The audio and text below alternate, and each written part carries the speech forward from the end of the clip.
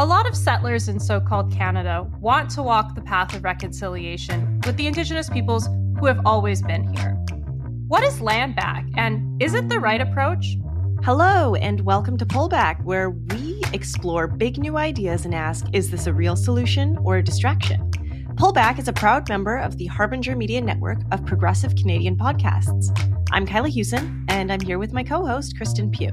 On our very last episode of Season 1, we're joined by Riley Yesno to discuss the land back movement that seeks to reclaim Indigenous rights and rebalance our relationships with one another in the land. Riley is an Anishinaabe scholar, writer, and commentator from Admatong First Nation.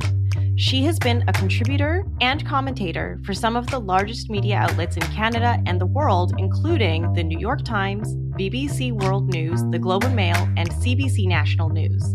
Her main project right now is teaching Indigenous governance and justice at Toronto Metropolitan University, and she's completing her PhD at the University of Toronto, where she studies Indigenous Canadian politics and is a Vanier scholar.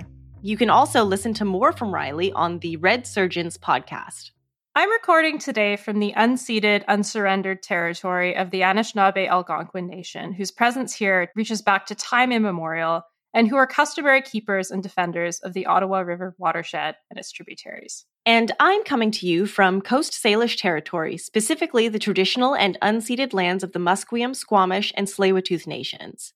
I moved here in 2019 after growing up in the prairies and then traveling abroad for 5 years. So when it was time to come back to settle in my home country, I couldn't think of a place I wanted to be more than the West Coast. It's one of the most beautiful places in the entire world, and I love it so much. But there are so many broken systems here that continue to marginalize people. I know that one of the most important ways we can begin to repair some of this damage is to return stolen land. As a descendant of settlers, I'm keen to learn more about how to do this because I hear the topic come up in general conversation, but I didn't really understand how it could be done. So I was really excited to have this conversation. That's really beautiful, Kyla. And I would really agree. There were lots of questions that I had that Riley was really able to answer. I think it's a great conversation. And if you, dear listeners, enjoy this conversation, please show your love with a 5-star review on your preferred listening platform. I feel like that was a really hard pivot. But No, we're keeping it in. We're keeping it in. All right, let's get this show started. If you'll forgive a huge question, most listeners for our show, they're going to have some familiarity with European settler colonization. But if you could just talk a little bit about the history of colonization and just set the stage for us in terms of some of the harms that have been caused, and then we'll talk about dispossession specifically. So colonization of the Americas, a lot of people end up associating it, of course, with Christopher Columbus, which is a big misconception, actually. He definitely came to this hemisphere, but the Americas actually did not. And so I think most Canadians instead would know that the British and the French were the main parties of colonization here in Canada. And it's interesting because, as I've gotten more and more into Indigenous politics, the more that I see that those early stages of settlement were more complicated stories than I often like to think of them as, which is where I'd like to be able to be yes, came in with that ill intent, domination, bad. But instead, I've really learned over the years the way that at least the earliest settlers, there was a lot of collaboration that took place in many cases. And this is a story that's especially prominent, I've heard many times, on the prairies, and helped settlers get through, the harsh winters, the hunting, all of these sorts of things they needed to do to be able to survive here. Started to, in many cases, fall in love and get married. And so it wasn't until it started to happen en masse that the stakes were so high between American versus Canadian colonization, I think, that we started to get a lot of really rapid, violent sort of processes taking place. And one of the stats that, always startles me is that some people estimate that in the earliest stages of colonization, that the indigenous people in the Americas, like 90 to 95% of all of them were wiped out, basically. And so like, it's just always jarring to me that I'm like, oh, like anybody here is 5 to 10% descendant of, what we could have been and who we were. And so that gives really, for me, always a sense of scale of how huge of a process of genocide and displacement that this was. I don't know necessarily where to go from like the early days to like here. I'm trying to think. In Canada, of course, treaties were signed, and like treaty politics is like a whole other story of colonization that we could have probably a whole episode on. But to say that like for some people, and for some scholars, they look at treaties as having been signs of those like early, actually reciprocal relationships and positive relationships that I talked about.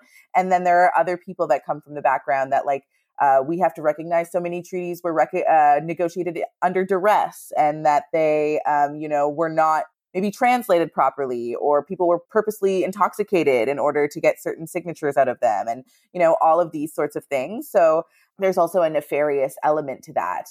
The thing about colonization also that I guess to try and bring it more into the present tense is that folks tend to think of it always like as this historical process as opposed to an ongoing event. And that is something that, especially in like settler colonial societies, like there's obviously no line to say like, oh, and this was the moment when colonization ended and we became post-colonial. And so to think about colonization in the present tense, I think, well, yes, we need to understand like the outright genocide of like 90 to 95% of people, the processes of negotiations under duress. All of those things are very clear, I think, in people's minds of like what colonization looks like. And we don't think about it so much as present day indigenous people trying to get injunctions and almost never getting one, but like the RCMP always getting one, and federal governments and provincial governments always getting one. We don't think of it as necessarily funding gaps that are longstanding there, but like they absolutely are like continuations of colonization and dispossession. Like those are like maybe policy-based ones, but then there's also like still outright like forced sterilization of indigenous women. There are class actions in the court systems right now for like numerous women who have this happen to them. And so like we see that genocide and dispossession continues to happen, even if the means have evolved in many cases, such that we're like, well, it's not smallpox blankets anymore, which is what I think a lot of people in their mind like think of the most violent and are like, anything other than that couldn't possibly be. What a low bar. Right? Terrible. I also like, what's it called? Cultural genocide. That one gets me. I'm like, oh, are we doing hierarchies of genocide now? There's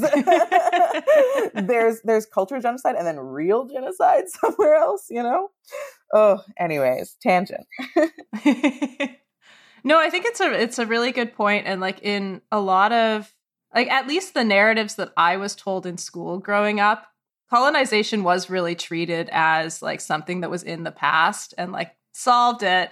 And it's only been sort of through, I think a lot of people are going through this right now as settlers, like really starting to realize how these processes are really ongoing and pretty fundamental to the way that Canada works as a country. So yeah, I'm really interested to hear your perspectives and expertise on dispossession and land theft. But first, maybe we can talk a little bit about those treaty situations.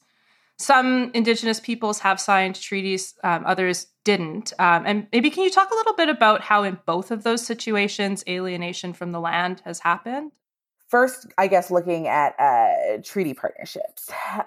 So, I mean, I think one thing that is very clear to me is that no matter what, whether you think that treaties were a sign of good relations or not, is that settlers have a fundamentally different vision of what treaties are meant to be than Indigenous people do.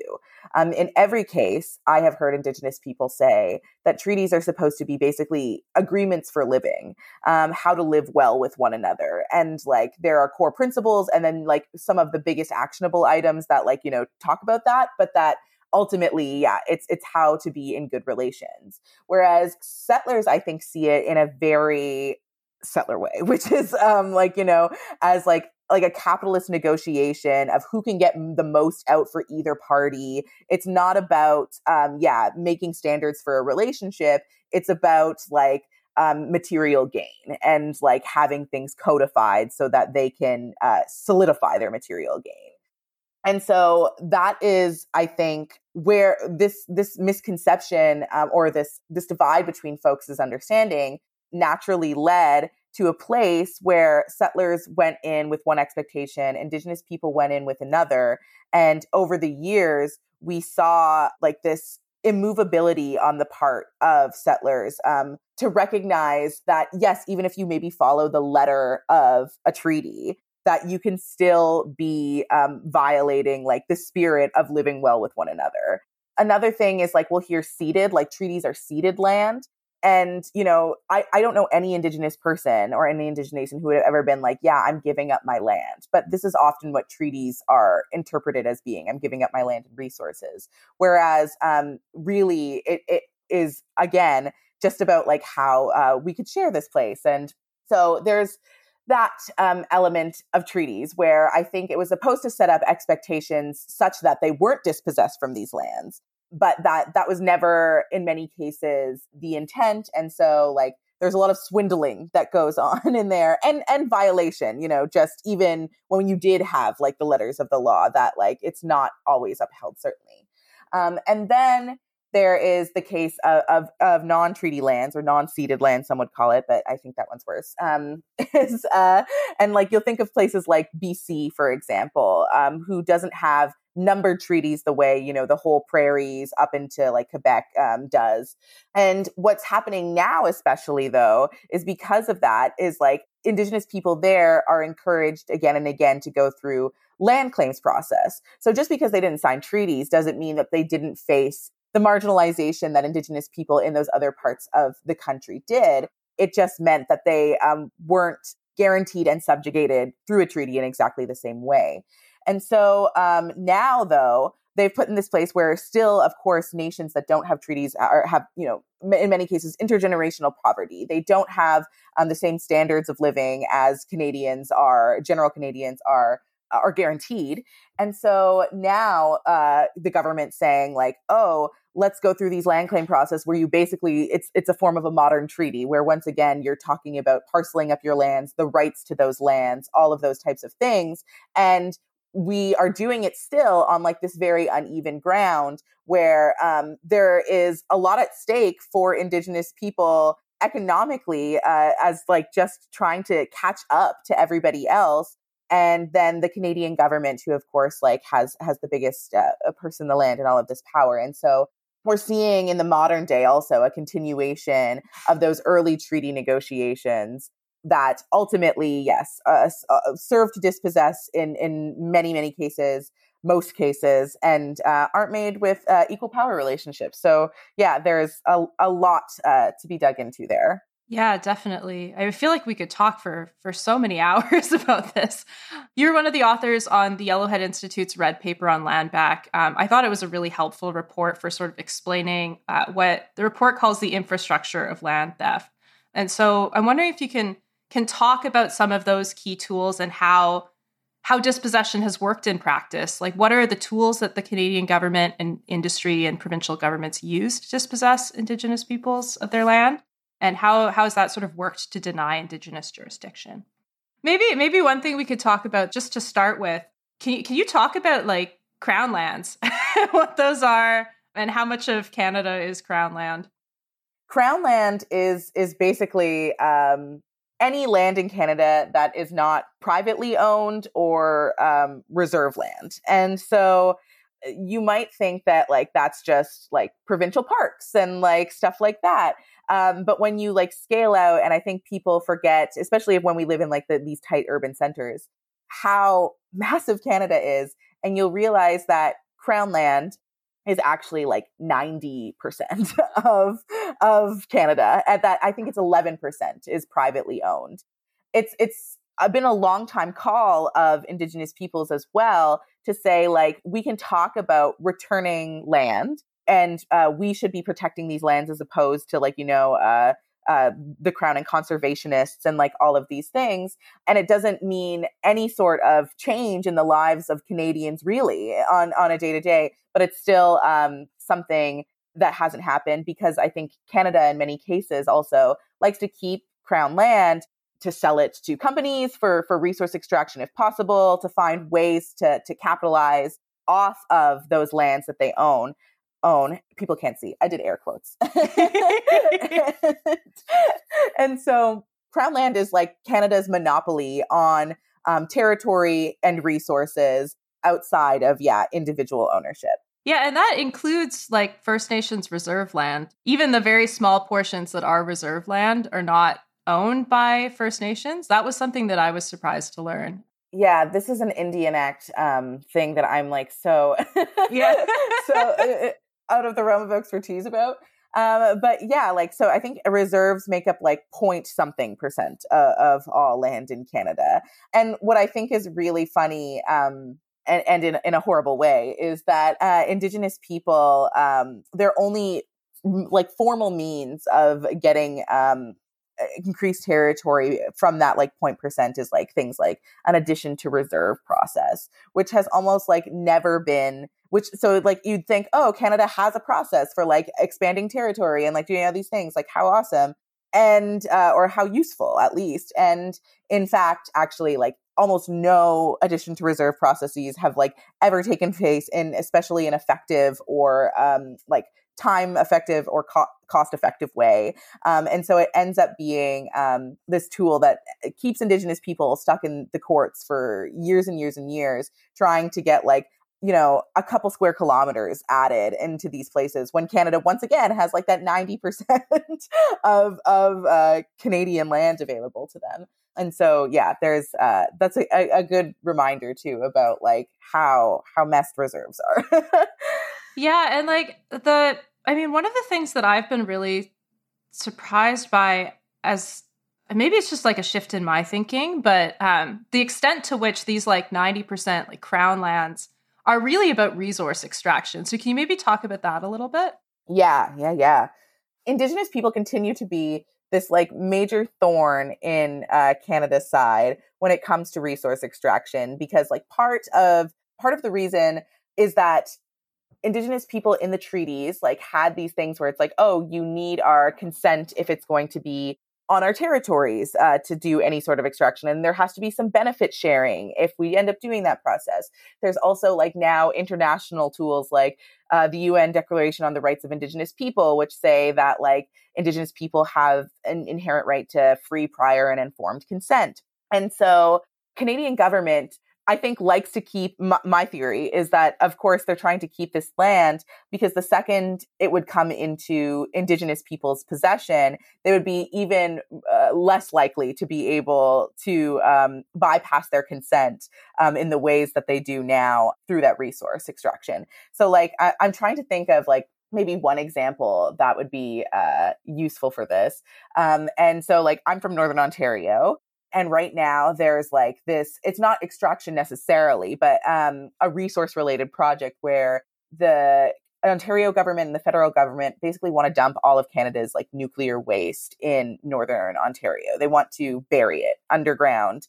And the way that like, so this is a way I think just to illustrate what how the Canadian government gets around like these consent processes, even though they're in place in like things like treaty and UNDRIP, which is where, they go and they say, we've consulted with the towns of Ignace, and Kenora, these small little towns in Northern Ontario, and that there's Indigenous people there, basically. And so like that is a sufficient, and we like paid them lots of money. We got them lots of food, like all of these things, like really buttering people up.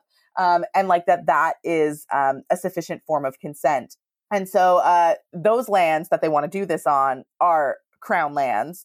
And so, yeah, this is like a bit of a tangent, but it's been on my mind lately and is like trying to me a very clear illustration of the way that there are processes in place so that you shouldn't be able to just like willy-nilly extract from and abuse Crown lands. But there are so many like secret tools and not so secret in Canada's arsenal that stops them from having to actually engage with that in a meaningful way. Correct me if I'm wrong in this, but also in a lot of cases, like the consultations that happen don't go through like traditional leaders. It's through like the band council system that was set up by the Canadian government. Yeah. Well, people will remember BC, like the Wet'suwet'en pipeline, I know was like a huge media piece. And like part of the reason that there was like the piece of controversy around that was like that the traditional hereditary leadership, who actually are supposed to be, you know, the oversights for most of the territory, were the ones who said like, absolutely not. You did not consult with us, no environmental assessment, et cetera, et cetera. But the Wet'suwet'en Indian Act band council, which is like in the territory, and some percentage of the nation lives in there. They were the ones that Canada consulted with and went to and, you know, basically had agree to this. And so when the Wet'suwet'en government, the hereditary government, traditional leadership said no, they were like, well, leadership said yes. And it's the leadership that we see as, you know, valid and sufficient in all of these things. So yeah, you're totally right. Maybe we could talk about consent a little bit more. You had mentioned UNDRIP and free, prior, and informed consent. I'm wondering if you could talk a little bit about what that sort of means in practice, and also if there are other sort of Indigenous conceptions of consent and what that would sort of entail. FPIC, it's often called, free, prior, informed consent. And so basically, it's supposed to be a way to set some parameters for what consent has to look like, so that the Canadian government or, you know, industry, whoever, doesn't just go and like hold a town hall and say that that's consent. That there has to be like, you know, you can't be bribing people. That would not be free consent. That would be, you can't like already have the plans and have bought the pipeline. That is not prior. So like there's like all of these ways that they're supposed to, make consent a more robust term, as opposed to like something as like changeable as it can often be turned into. And so, there's a couple ways that has happened over the years. Or that has been tried to be like upheld over the years. And UNDRIP is like a big one in people's minds, of course. Canada first denied UNDRIP, one of only 4 countries to do so in 2007, along with the US and Australia and New Zealand. And I think we can kind of see what is similar about all of those countries. And so, they voted no in 2007. And then in 2010, they had said, okay, maybe we'll think about it. Romeo Saganash, who is an NDP MP, really championed getting it approved at the federal level. And so in recent years, that's happened. And right now, I think actually they have like 2 more months or something to create like an action plan for it, so it can actually start to be implemented. The other thing about Canada, of course, though, with federalism, is that we have to have the provinces basically adopt UNDRIP as well in order for it to like kind of cover all areas of jurisdiction. BC is the only one that has done that. And yet BC is still, you know, the province where that whole Wet'suwet'en violation took place. And so we see that even with these tools like UNDRIP, that the settler colonial like governments still find ways to either just outright violate it or not. And because there's very little oversight, really, in terms of making sure that consent process like is living up to everyone's standards. Consent, in terms of Indigenous conceptions of it, the one thing I read this recently, and so I've been thinking about it a lot, and I will find her name right now, but it's an Indigenous author who basically also just says that consent in a settler, in any colonial society, is impossible. And that the very foundations of colonialism go so against consent that it's impossible to try and forge consent on top of it. That ultimately, like, we live in a system that prizes and rewards violence, winning, even by force, all of these sorts of things that are so antithetical to what, you know, we I think should understand consent is as, like, you know, this process of engagement and reciprocity and love and care. And so, I'm really like grappling with this idea of like, is consent even possible as we live under these structures and systems. And, many Indigenous feminists would say no. Yeah, that was one thing that I have been surprised by, but found really compelling in some of the reading that I'm doing, is how gender is really connected into these conversations about dispossession and extraction. Can you talk about that a little bit?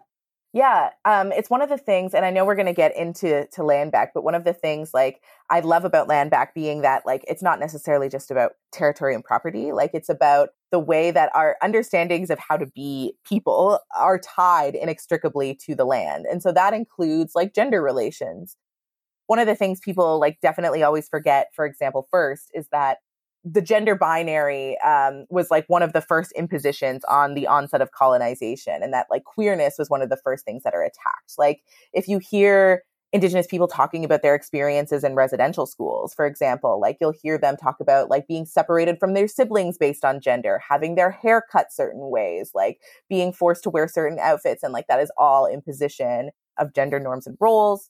There's like documents talking about the ways that at the very early onset of colonization, colonizers saw Indigenous women who were, in many cases in leadership positions, who took a completely different role in communities than, Western Euro femme people were meant to.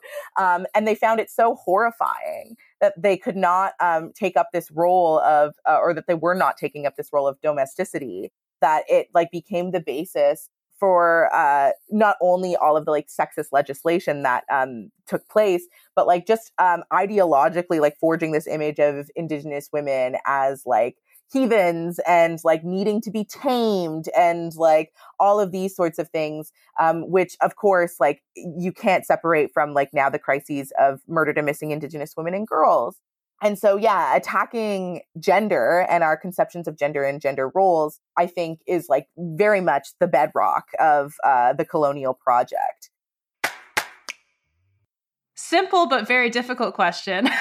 What does land back mean? Any action that is meant to return and restore the jurisdiction, authority, and resources to Indigenous people. I'm thinking nowadays that I should be adding like culture, worldview, something like that in there as well, as in addition to like material sort of things like land and jurisdiction. But what I love about land back is that it is like so it's pretty hard to define in a way because considering social movements, Indigenous social movements from years prior, like say Idle No More, it was very clear who started it. They had like a point list of everything they wanted to accomplish. It was like in many ways very centralized. Land back is kind of more of a slogan than anything that's supposed to encapsulate any sort of action that accomplishes like those things that I mentioned. It's a bit amorphous. Definitely nobody leads it that gets to say this is land back and that isn't land back. There's no like land back headquarters. It's something something that just kind of like if it speaks to Indigenous people's resistances, it's there for people to use. And so, yeah, it's in recent years, it's only been around since about 2018-ish in those exact terms. Of course, Indigenous resistance to dispossession has been, here for as long as Canada's been here. But land back itself is, I think, our most current language of a movement that we're living through when it comes to Indigenous resurgence. I wonder, there are a couple of different themes that I was able to pull out, and I may have missed a lot of them. So if there are others, please let me know. But maybe we'll talk about some of these. So one of the first themes that I had sort of seen come up a lot is land back as being related to sort of authority to decide what happens, and that sort of notion of consent that you were talking about before. So can you maybe talk about like what self-determination, what like authority to decide what happens within the territory? What would that look like in your sort of ideal, or what are people talking about it looking like? Yeah. Okay. Yeah, that's perfect. Cause like, you're right. It's not just about like, now Indigenous people take all the land and then like we do whatever we want with it and blah, blah, blah, blah. This is like one of the number one, like fears I get is that like settlers seem to think that if when we talk about land back, but what we're actually proposing is like, Uno reverse on colonization, and like we just dispossess them in the way that they dispossessed us, which has like never been the vision of Indigenous people. Like we have, our very earliest treaties talk about living in peace and friendship and all of those things. Instead, what it would be, I think, is including those territories where other people are living is not a removal, but rather trying to remake relationships to power and structure and authority such that Indigenous people get to lead those decisions. Self-determination, once again, is not about replicating Canada in like our own territories, but it's instead about like a complete transformation of what governance looks like, about what justice looks like, about how we enforce these things.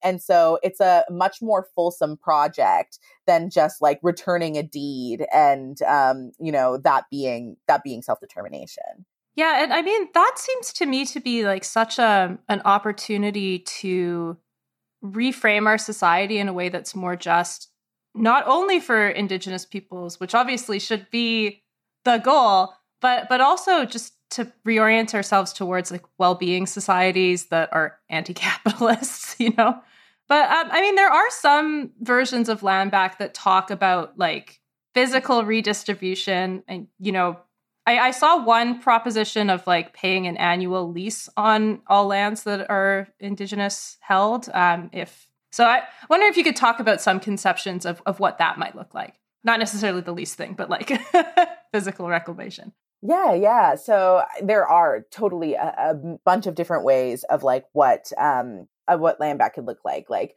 from, community gardens that like feed Indigenous communities on their own terms, such that they're not reliant on like the Northern Store and like subsidized Canadian corporations bringing in like terrible food.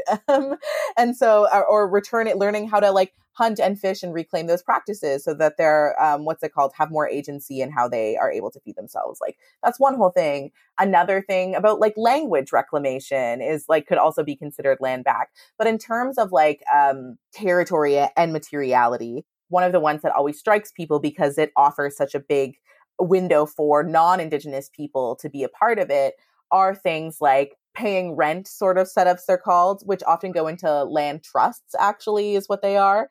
So instead of it being like, this is going to, say, a band council, which sometimes it might be, but like for the most part, it goes into trusts so that future generations of Indigenous people can continue to live and work and use those lands in ways that benefit them and that they see fit.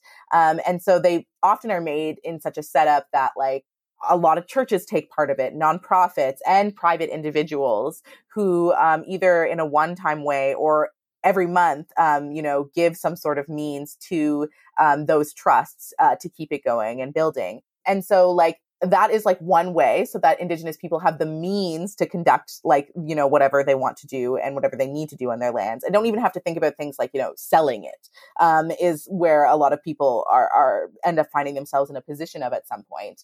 But then there's also like just giving more and more people giving like deeds back to Indigenous people in their territories once they pass, or like leaving it in a will or, something like that, instead of like, how many people, and I found this horrifying when at U of T that it still happens, is that like alumni who just like give their property to U of T once they pass, such that U of T is like the biggest landowner in the province next to the province. Wow.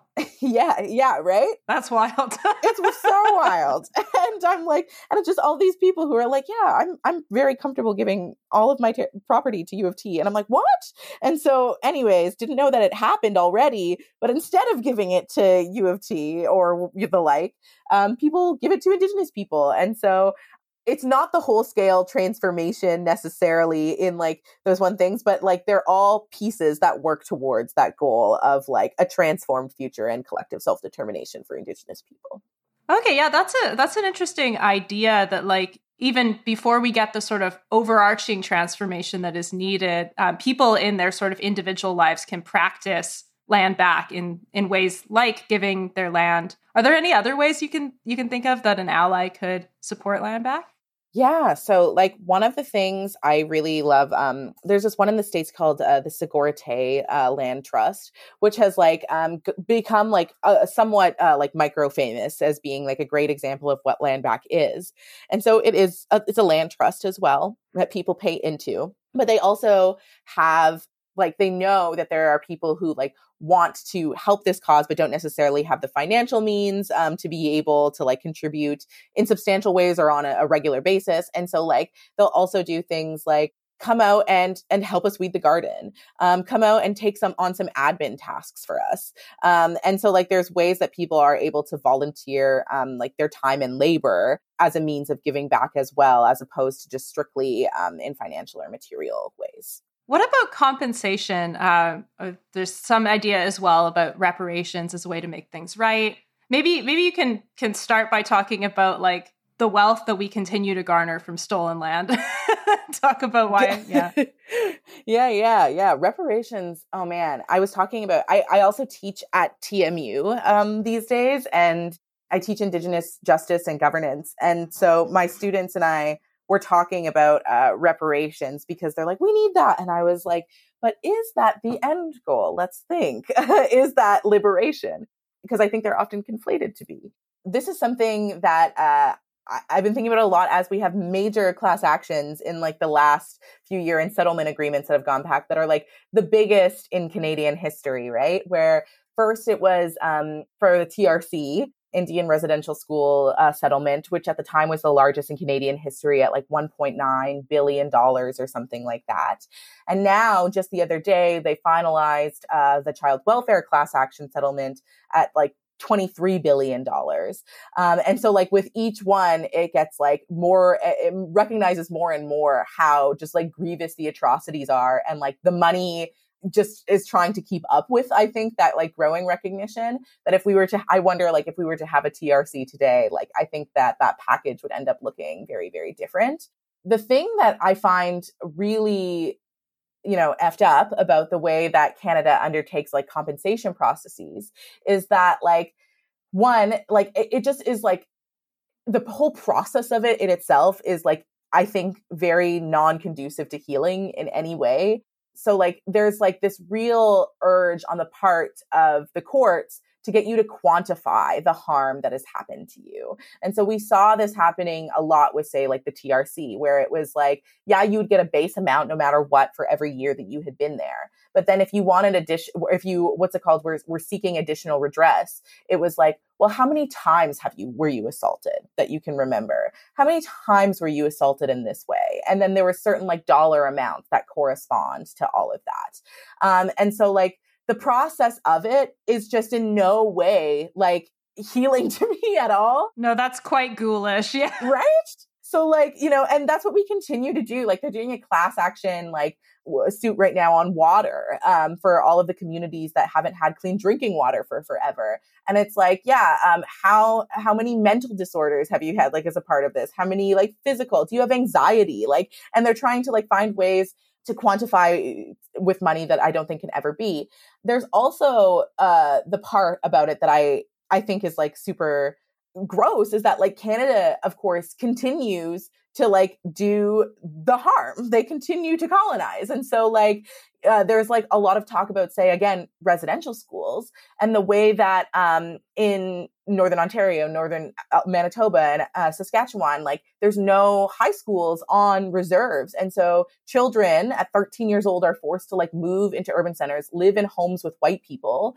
And then like in most cases, go to just to get an education. And many of them often die on the process of like being forcibly relocated to get an education. How is that not just a mirrored experience of residential schools, just in like modern days, right?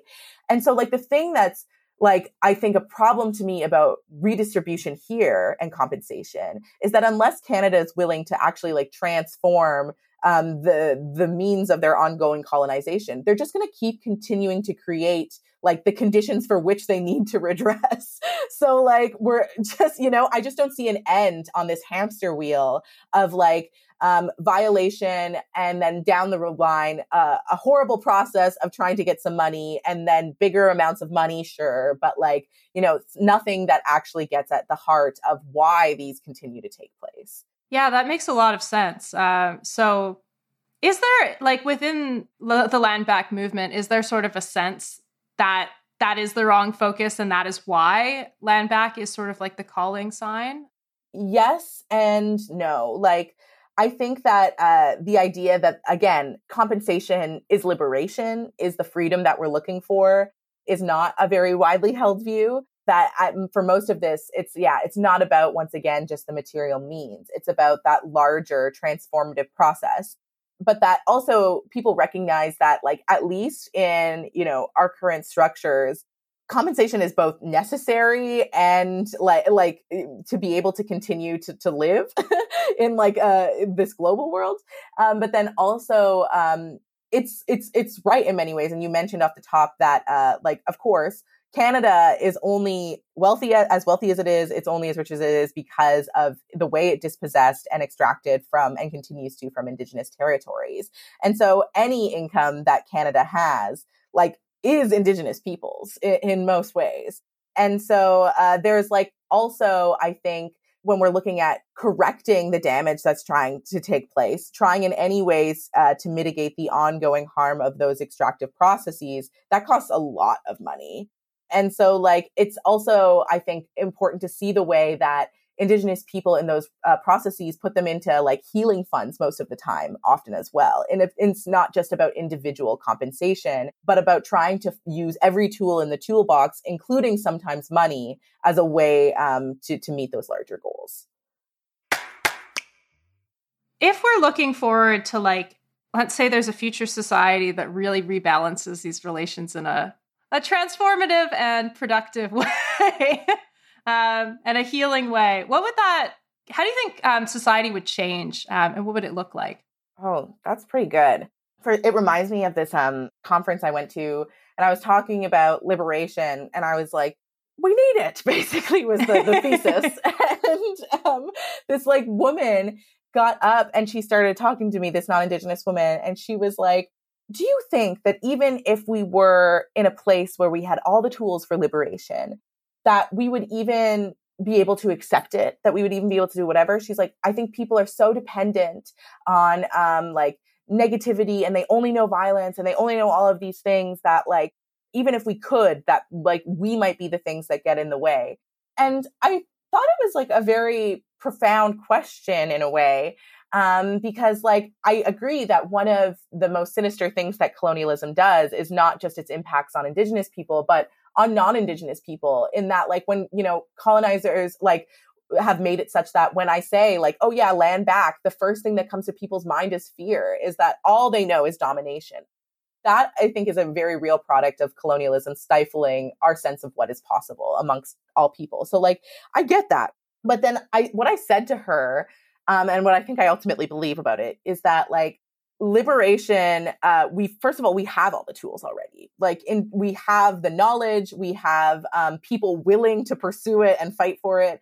It's just like a matter of will on a large enough scale, that critical mass.